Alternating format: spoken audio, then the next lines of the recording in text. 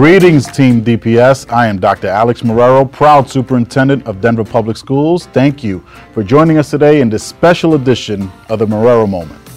Today, our guest is Dr. Simone Wright, Associate Chief of Academics for Denver Public Schools. Welcome, Dr. Wright. Hello. Let's start with that question. What's an Associate Chief of Academics? Great question. So I work with two other amazing women who are essentially charged with developing academic strategy with aligned supports to be able to give to our leaders and our teachers to ensure that our DPS students actually do thrive. We live more in the space of curriculum, pedagogy. We also do a lot of work in terms of getting students prepared for college, thinking about the environment that students exist in. We develop all of the strategy and all of the thinking around that work, develop the supports, train the leaders, and see how it's going so we can make it better. Yeah. I have a saying. I'm going to ask you to do it with me. Teaching and learning. Teaching and learning. Curriculum and instruction. Curriculum and instruction. Are the meat and potatoes of what we do. Are the meat and potatoes of what we do. Do you agree with that? Absolutely. That is our core business. Curriculum and instruction, teaching and learning, meat and potatoes. And you are highly skilled, well educated. I'm going to shout out your institution because I'll get in trouble because they kind of know me in Cambridge, but they know you there. They do. Right? Harvard graduate, yes. PhD, well versed in everything that is academia, but also the meat and potatoes of what we do. You could have been anywhere. Why DPS? Yeah, so I'm just going to start with what brings me to education. Like, for me, education is how do I create opportunities and build the capacity for students that look like me to be successful and be positioned to write their success narrative.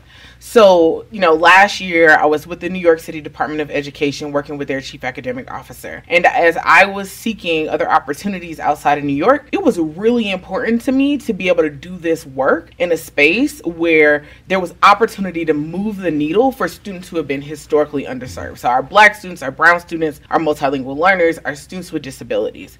So I would say that's part A. But as I was engaging with DPS, really talking to Dr. Smith, talking to Cesar, the thing that really sealed the deal for me as it pertained to DPS was this commitment to really examine our processes and our structures that were essentially getting in the way of doing good work for our most vulnerable students. And one of my reflections in New York was we really have to do this work differently. And I heard this desire from them to do the work differently. And I felt as if I would be joining a team that was just really, really committed to shifting the narrative for our most vulnerable students. So I would say a culmination of who DPS serves and this commitment from leadership to really get better outcomes for kids. Yeah, well, thank you for that. Definitely a huge why. Excited to hear that. Feel validated in terms of our reorganization and where we need to go in terms of disrupting the system. But it was a journey, though. For those who are listening and possibly want to engage with us at whatever level, walk us through that journey because you came from New York. That's unheard of. No one comes from New York.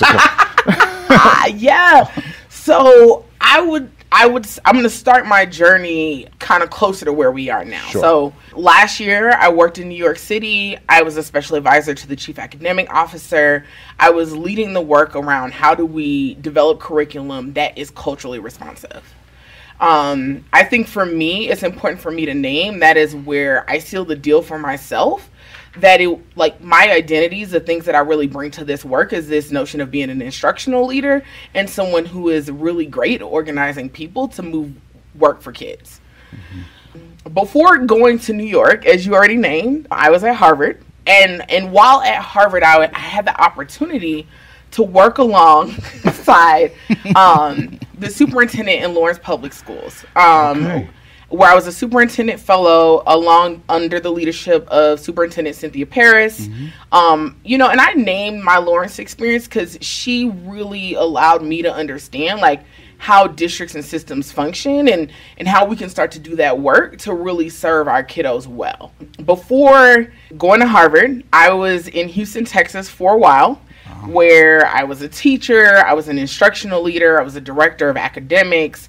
I would say Houston is important because that is where I had a really great mentors who were like, this is like the work you're meant to do. Like, you are meant to lead systems change in education.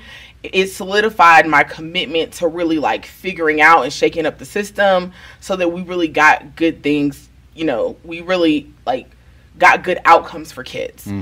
Prior to all of that, originally I'm from Atlanta, Georgia. Okay. I am a first generation United States citizen. My parents are Jamaican. And, my experience, I went to University of Georgia for undergrad. And honestly, my experience at University of Georgia was where I was like, wait, like education, like, has to be different. Like, why are people that look like me not surviving? Why are they not being successful? And I would say there was where I was like, yes, like I need to like take a step back and like really figure out how to like drive change so that our community and our society really, like, Black kids really feel like they can be successful. So I think I hit on most pieces of my journey and how I got here. Well traveled. What does Black excellence mean to you? So I've been sitting with this question all morning. Okay.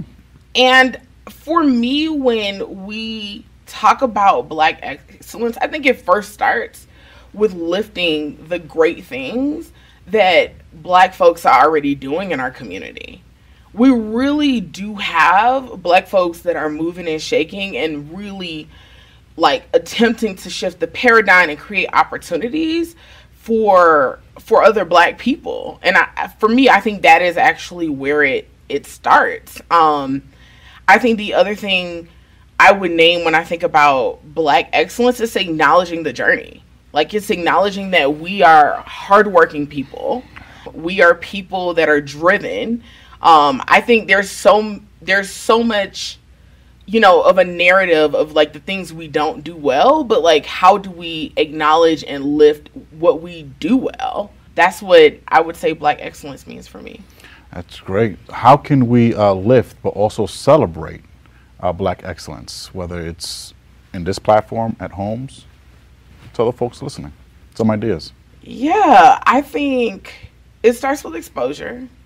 I think as a culture, we are ingrained to not look at what's happening in our Black community, right? Like, I think we have to be intentional about it. Like, I moved to Denver in July, and I find myself like Googling what essentially like what's happening in the Black community in Denver, right?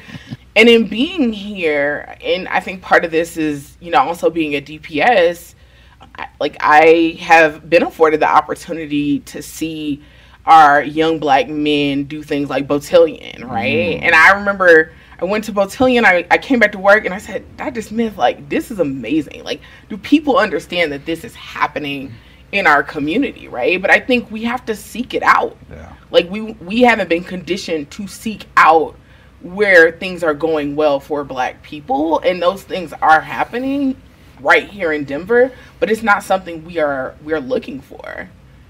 Awesome. Great suggestions. And I'm wondering now, I'm reflecting on how we can put the spotlight on what's happening in our system, in our ecosystem. Yeah. Right? Maybe it's a call to order for DPS. Well, Dr. Wright, we appreciate you joining us for this segment of the Marrero Moment.